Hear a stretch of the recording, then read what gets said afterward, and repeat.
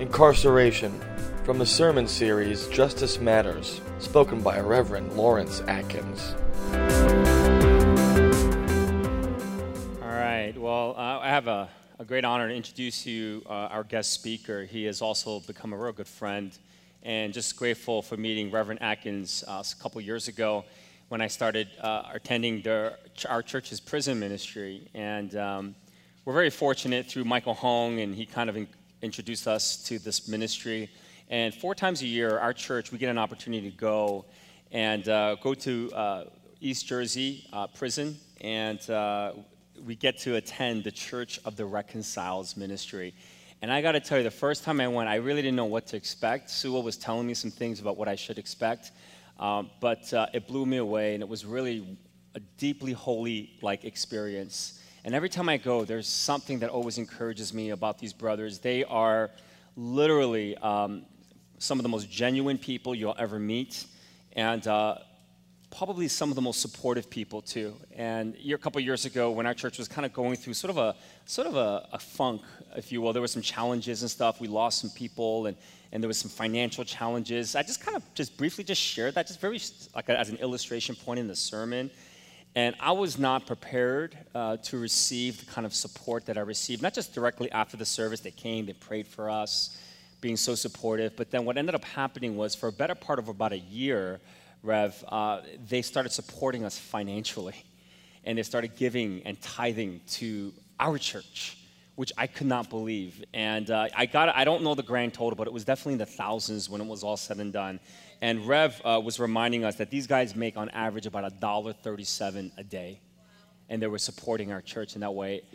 Incredible people. If you ever get an opportunity to go with us, I do encourage you to make sure you fill out the paperwork. We'll give you an opportunity, maybe do that even today. But Reverend Akins is the man who just really serves this community. He's been serving as the supervisor chaplain of East Jersey State Prison for the past probably 10 years, but he's been doing prison ministry for over 21 years. He is a blessing. The ministry is thriving. He'll share a little bit about that with you as he comes up. He went to New Brunswick Theological Seminary, and he got his doctorates there, but he also teaches there from time to time on a class called The Theology of Crime and Punishment. Pretty amazing. I'd love for you to teach that even here. In 2 weeks, he will be celebrating his 35th wedding anniversary, and he is going to be going to Alaska and Japan. So if you got any suggestions about where he needs to go and visit certain places, please let him know afterwards. He's also, if you don't know, he's a professional photographer. And he sent me a link, and I saw some of his photos. They were pretty amazing. He loves taking photos of landscapes and different things like that. They have a son, and he is a real blessing for our church. And on this topic of incarceration, there is nobody better who can speak on this topic than him. So, Metro, let's give him a warm Metro welcome, Dr. Reverend Akins. Bless you, brother. Yes.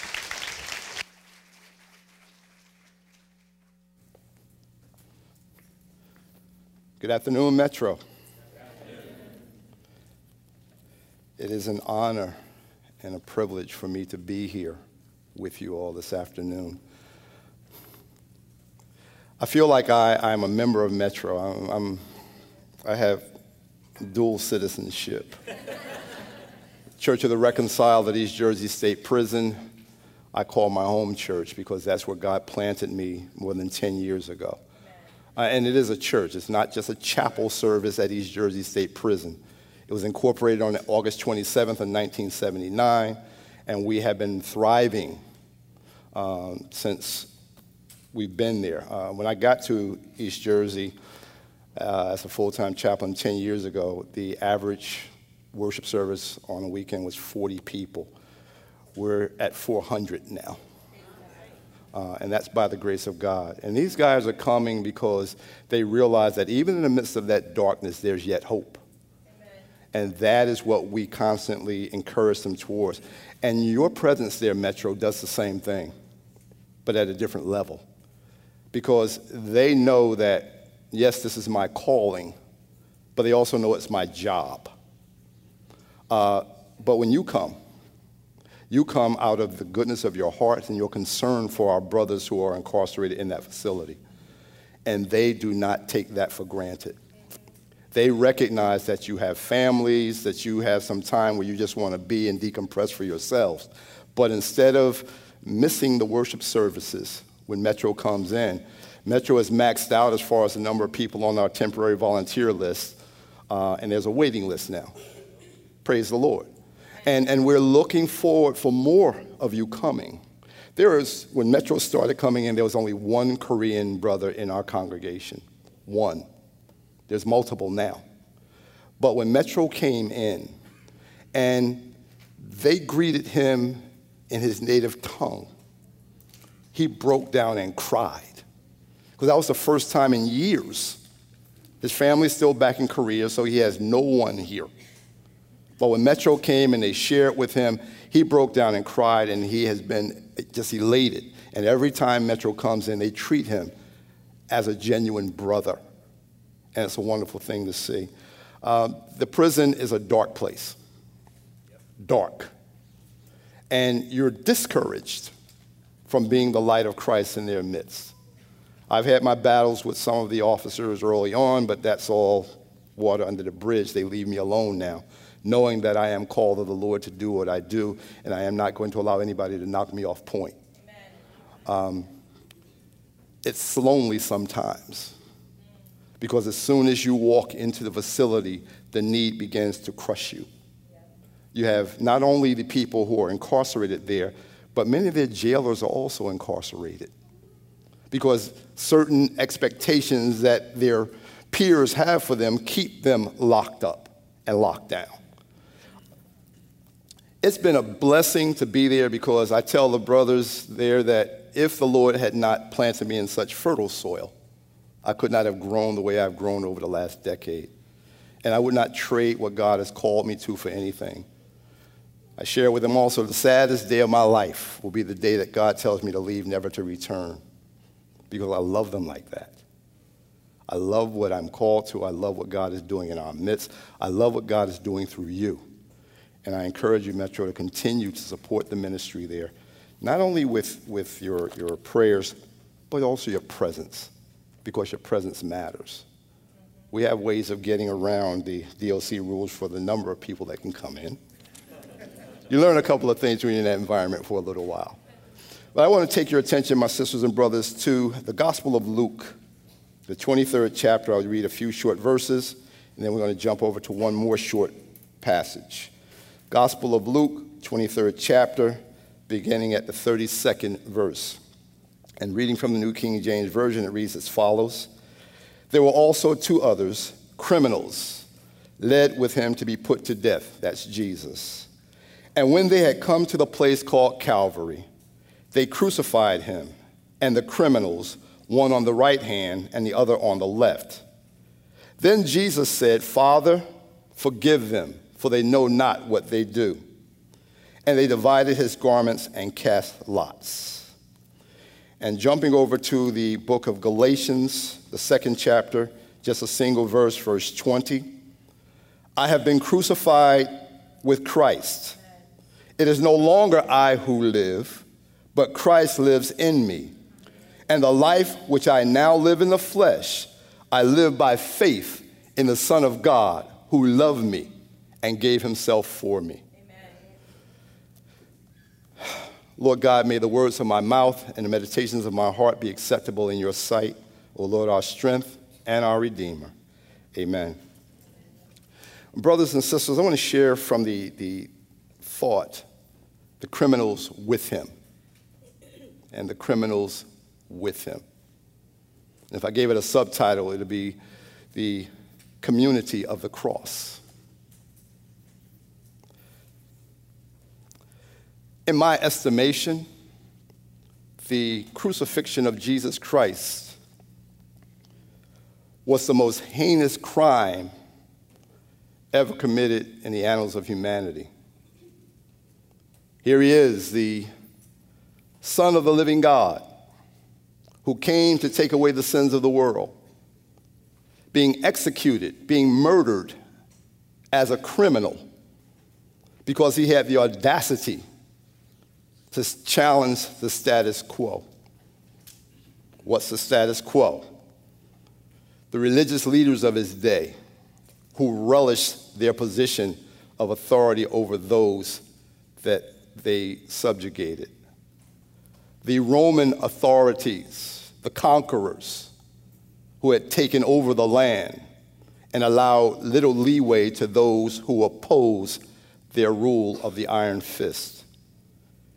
Jesus was labeled a criminal, and he was executed because of crimes they claimed he committed against them.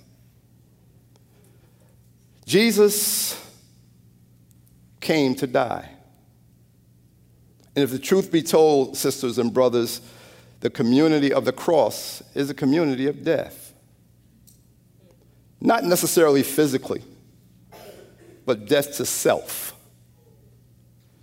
Death to the world's idea or definition of who you are. Death of the things that you may hold dear that keep you from being all that God has called you to be. One of the enemy's major weapons against the people of God is division. Oh, you don't look like me. I can't worship with you. You don't think like me. I don't want to be bothered with you. You're not of the same socioeconomic class that I am, so I'm not going to lower myself by dealing with you. All of these artificial divisions that men and women have placed in positions that keep us from really coming to understand who we are, but more importantly, whose we are. My brothers and sisters, if you were on trial for being a Christian, would there be enough evidence to convict you? Is there enough in your walk that says to the world, without you opening your mouth or flashing the Bible in front of them, is there enough about you that says to the world there's something different about this individual? Is there something that sets you apart? And understand something, if you're set apart for the sake of Christ, then you're at odds with the world. You're now the enemy. Anytime light encounters darkness, the darkness must recede. It has to back up. But for those who dwell in the darkness, they don't want that to happen. They want to douse the light. They want to keep you from being who you are in Jesus Christ. And unfortunately, a lot of us help them by going undercover. Undercover Christians. We're Christians on Sunday, whether it's the morning service or the afternoon service, but Monday through Saturday, we don't allow our lights to shine anymore. We turn them off, or we put them under that bushel basket that Jesus talked about. But when it comes to incarceration, my sisters and brothers, we can't do that. Jesus was labeled a criminal, and he was crucified with criminals. Anytime you're considered criminal, the world considers you other. And if you're a criminal, many in the world think that whatever you have to endure from day to day, you've earned that. So you should just wear that. But understand something, my brothers. Jesus and the two criminals on the cross with him formed that first community of the cross. That was the first community of the cross. One of the criminals reviled him. If you be the Son of God, save us and save yourself.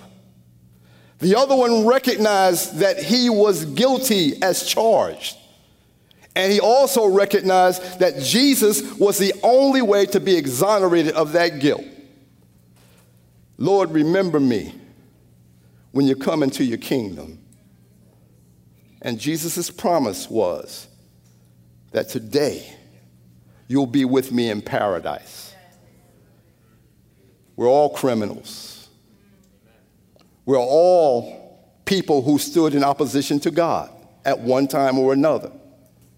But thanks be to God, he sent his son to wash us and clean us up. And my sisters and brothers, I'm seeing the same thing in this environment that we call the prison industrial complex. And what that is when government entities and businesses and lobbyists get together and they utilize the men and the women who are incarcerated in our nation's prisons as a source of cheap labor to maximize their profits and not have to share them with their employees. That's what we're talking about in a nutshell when we talk about the prison industrial complex. Let me give you a few little stats here that will help you to understand what's going on here. The United States of America has 5% of the world's population, but it has 25% of the world's incarcerated population.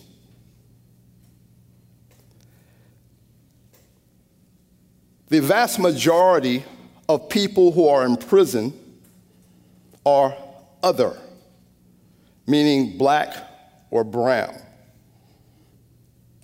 The fastest growing segment of the prison population in the United States of America is women of color, which is now twice as fast as the men of color who are already incarcerated.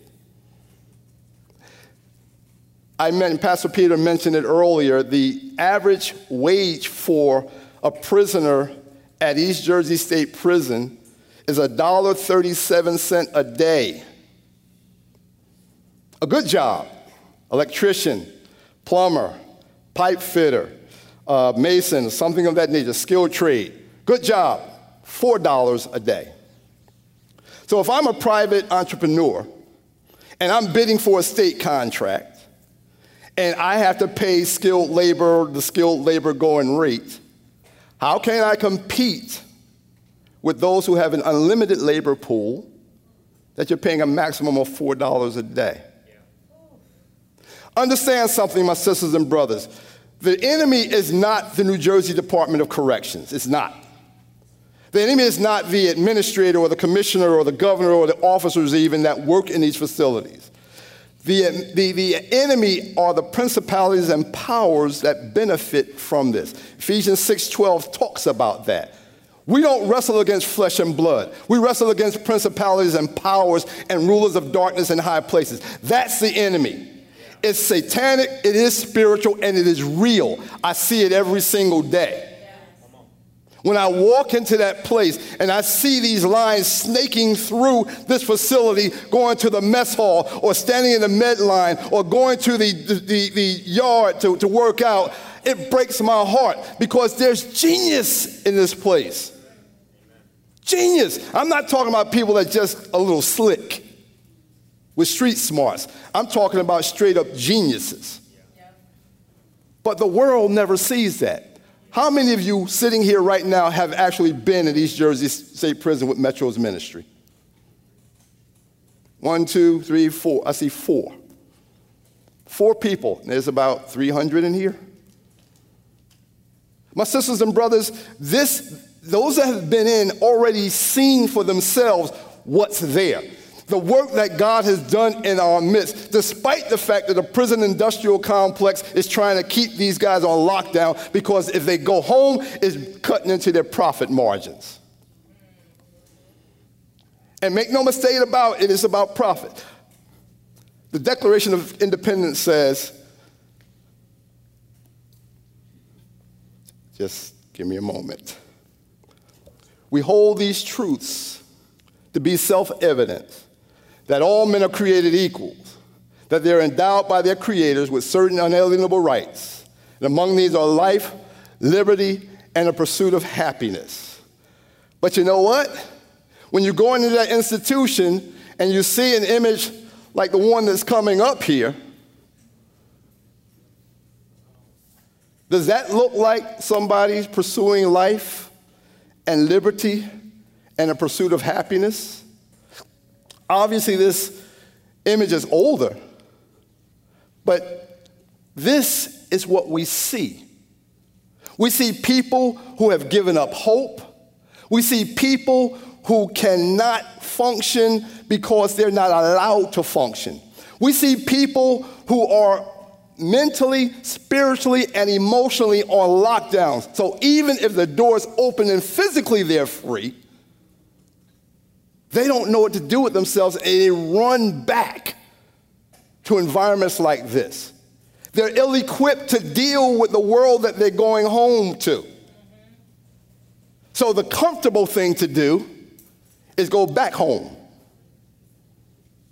The prison industrial complex is an extension of the chattel slavery that held black people in slavery for so many hundreds of years.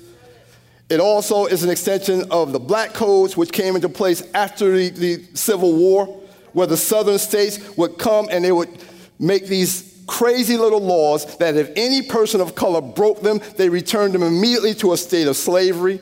And this extension of Jim Crow, which is where people, even if the law didn't say that it was illegal, just because of the color of your skin, simple acts would make it illegal for you, and again will allow you to go back and end up in a place like that, in a chain gang, working for somebody else, increasing their profits at your expense.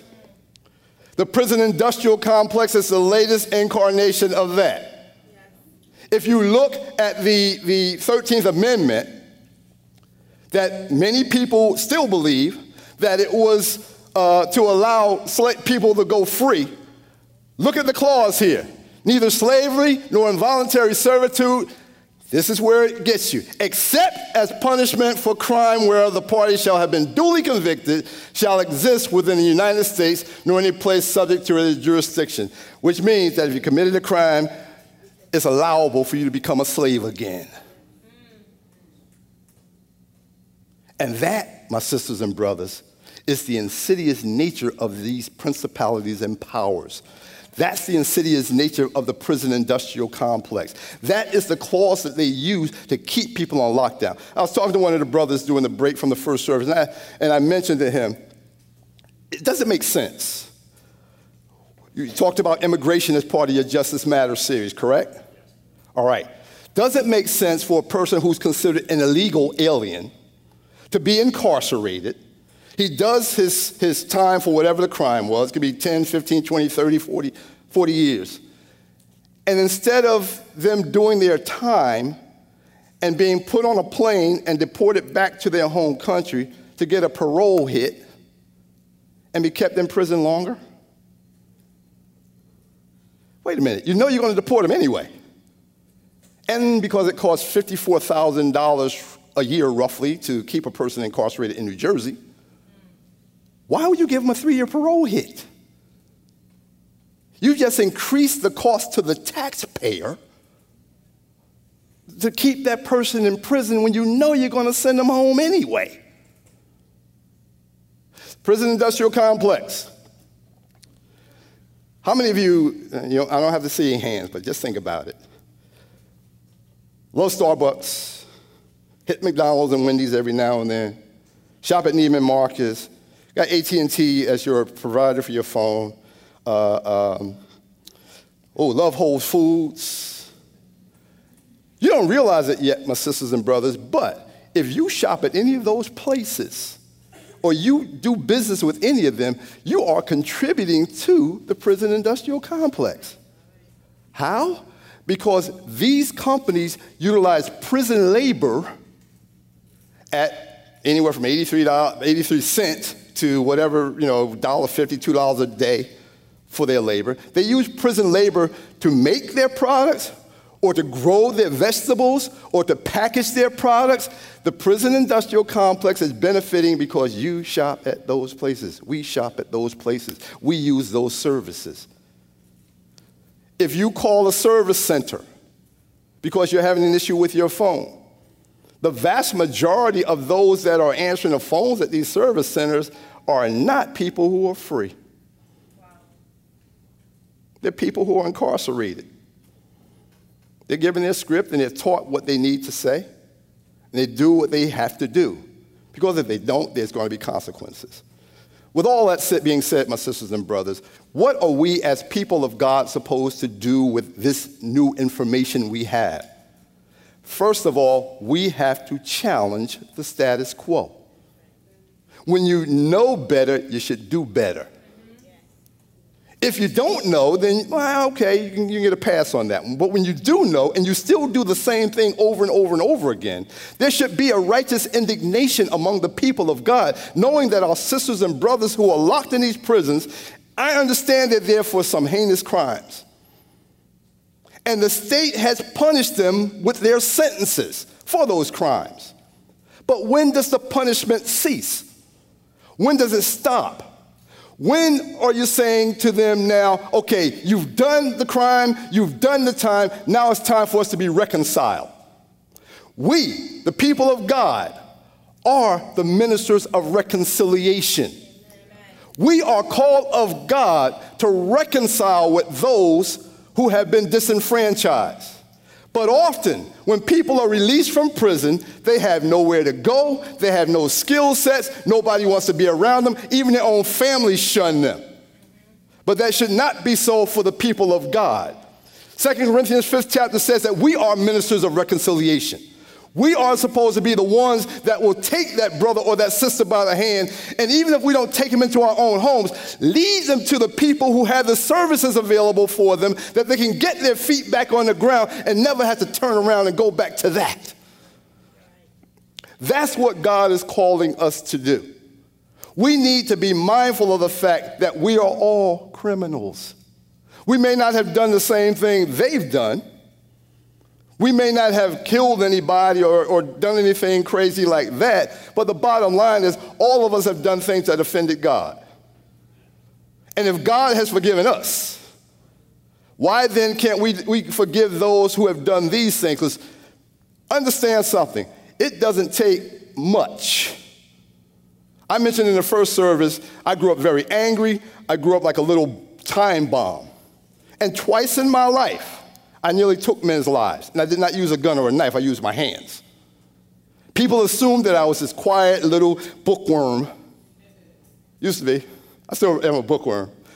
But I had so many things going on in my life as a child growing up that I became that little bomb that kept everything locked up inside until the person pushed the wrong button. And then there was an explosion. My point is, all of us have a backstory. All of us have something in our past that we're not proud of. And if God has forgiven us for whatever we've done, isn't it our task and our obligation to forgive our sisters and brothers who have made mistakes that landed them in prison and help them to find their way back into a right relationship with the Lord? So I encourage you, my sisters and brothers, take these things to heart. Look at what the word says about being ministers of reconciliation and become a minister of reconciliation. Don't continue just spiritualizing the things that Jesus says or that Paul says or any of the other writers of the New Testament. Don't just spiritualize them. Put them into action. Become not just hearers of the word, but doers of the word. Thank you.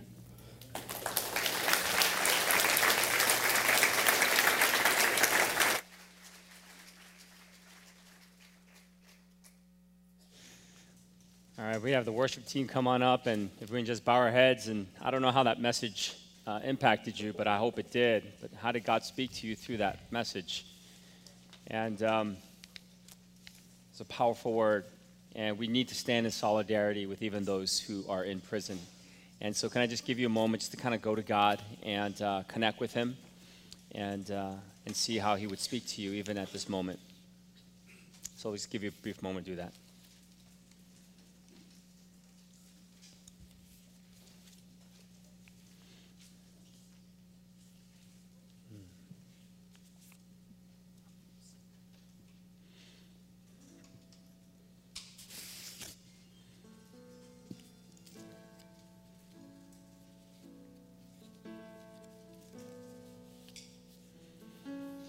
The truth is, you don't have to be in prison to feel like a prisoner.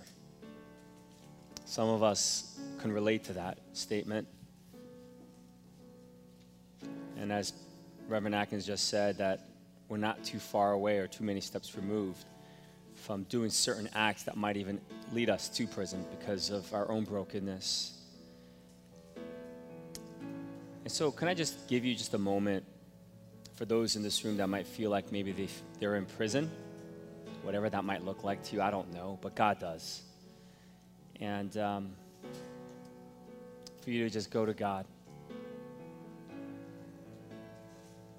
And maybe your brokenness or you feel like you're in prison as a result of some very hard things that you've had to endure.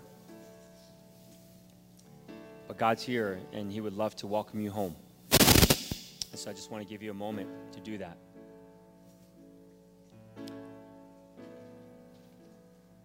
If you're here and you've never given your life to Jesus, it's never been an opportunity, you decided never to do it, but somehow today you'd like to take that step of opening your heart to Jesus, quietly where you are, would you just say this prayer to Jesus? Lord Jesus, I give and I surrender my life to you, and I ask that you would forgive me for all of my sins. Wash me white as snow. And Lord, help me to live my life with you and with others that believe in you in community from this day forward. The Bible says that if you've prayed that prayer, there's a celebration going on your behalf in heaven, because your name is now written in the Lamb's Book of Life, which is the book in which all people's names are that are followers of Jesus Christ. So God, would you just help us? Thank you that Reverend Akins was here sharing with us that when he steps into prison, it is holy ground because you're there. And he's learned so much from these men. I've learned so much from them. Help us, God, to live and to love and care and serve and not take for granted the thing that we often take so granted, which is life. And we have it today. We have the victory in you. And so I pray, God, that you'll help us to live freely for anyone that feels like they're in prison today. I pray that you would set them free so they would be able to live the kind of life that you want them to live. So we thank you for this time. In your name we pray. Amen. Hey, there's some next steps I'd love for you to take. So if you have a communication card, this is the time to just kind of flip it over. Reopen your app if you did not do that. First one, if you pray that prayer, we call that the prayer to welcome Jesus into your life. If you pray that prayer, just check it off. Say, Peter, I committed my life to Jesus for the very first time. Then we would encourage you to go out to the next table, which is like the new believers table. And one of our ministers will be there, and they'd love to give you a new believers packet as well as you leave. This is a journey that you should allow other people to kind of walk with you in. You shouldn't do this alone because you'll never make it. And so I do encourage you to make sure you check that off. We'll be praying for you, and we will try to reach out to you. Second, please send me information on how I can apply and sign up for Metro's next prison ministry. So we do it once a quarter. The next time we're going is in November. If you'd like to see if you could make it, I didn't know there was a waiting list, so I'm sorry I even put that on there. But if you'd like to be put on the waiting list, just let us know. But there's a lot of forms you got to fill out. And so Pastor Sunita will send that to you. If you're serious about joining us in November, we'll do our very best to get you there. We really will. We even tell the ones who come every time to not go. And I know their hearts would be broken if we told them that. But we would like to give more of the people of our church the experience of it. So if you'd like to, please check that off. We'll get back to you this week on that. Third, I will engage prisoners in a pen pal ministry. If you're interested in writing letters, handwritten letters, or you can type it out and print it out, please let us know. We'll get back to you with some more information on that. And then the fourth one, I will become a station of hope by contacting Dr. Harold Dean at info@healingcommunities.com. He's doing a special ministry to help folks as they re-enter into society, to support them in any way. So reach out to them. Just say that you heard Reverend Akins preach, they're friends, and that you like more. And you can get on the website and learn more about this great organization. And then last thing, please sign me up for Connections Dinner on September 16th. It's an opportunity for you to get to learn a little bit more about this church. I said this in the first service. One of the greatest lies of the church community today is thinking that you can just kind of come, be a part of the church at some levels, and then just leave. God wants you to be firmly involved and connected to a community because we can't do this alone. And so I guess the question I have for you is that if you're just kind of an attender, that's fine. We don't pressure you to do anything. It's not what our culture is about here. But what's holding you back from giving fully to God? Because giving fully to God is you giving fully to a church community. What's holding you back from that? If you've been hurt in the past because of a church that's hurt you, I totally get it. But it's worth giving it another shot. I promise you. It really is. And so if you're interested in learning more about the church, you'd like to come over and just learn a little bit more about Metro, just check that off. I'll come out to the Connections Dinner on the 16th. If you've done that and you've taken the Connections Dinner and you're still kind of on the fence, I just would ask that you would really bring that to the Lord this week and ask him, why are you not willing to give yourself fully to a church community? Because you giving yourself to a church community is giving yourself fully to God. It really is, right? Because Jesus Christ is the head of the church still today. In the midst of all the flaws that the church has, he's still the head. He hasn't given up on it. Amen?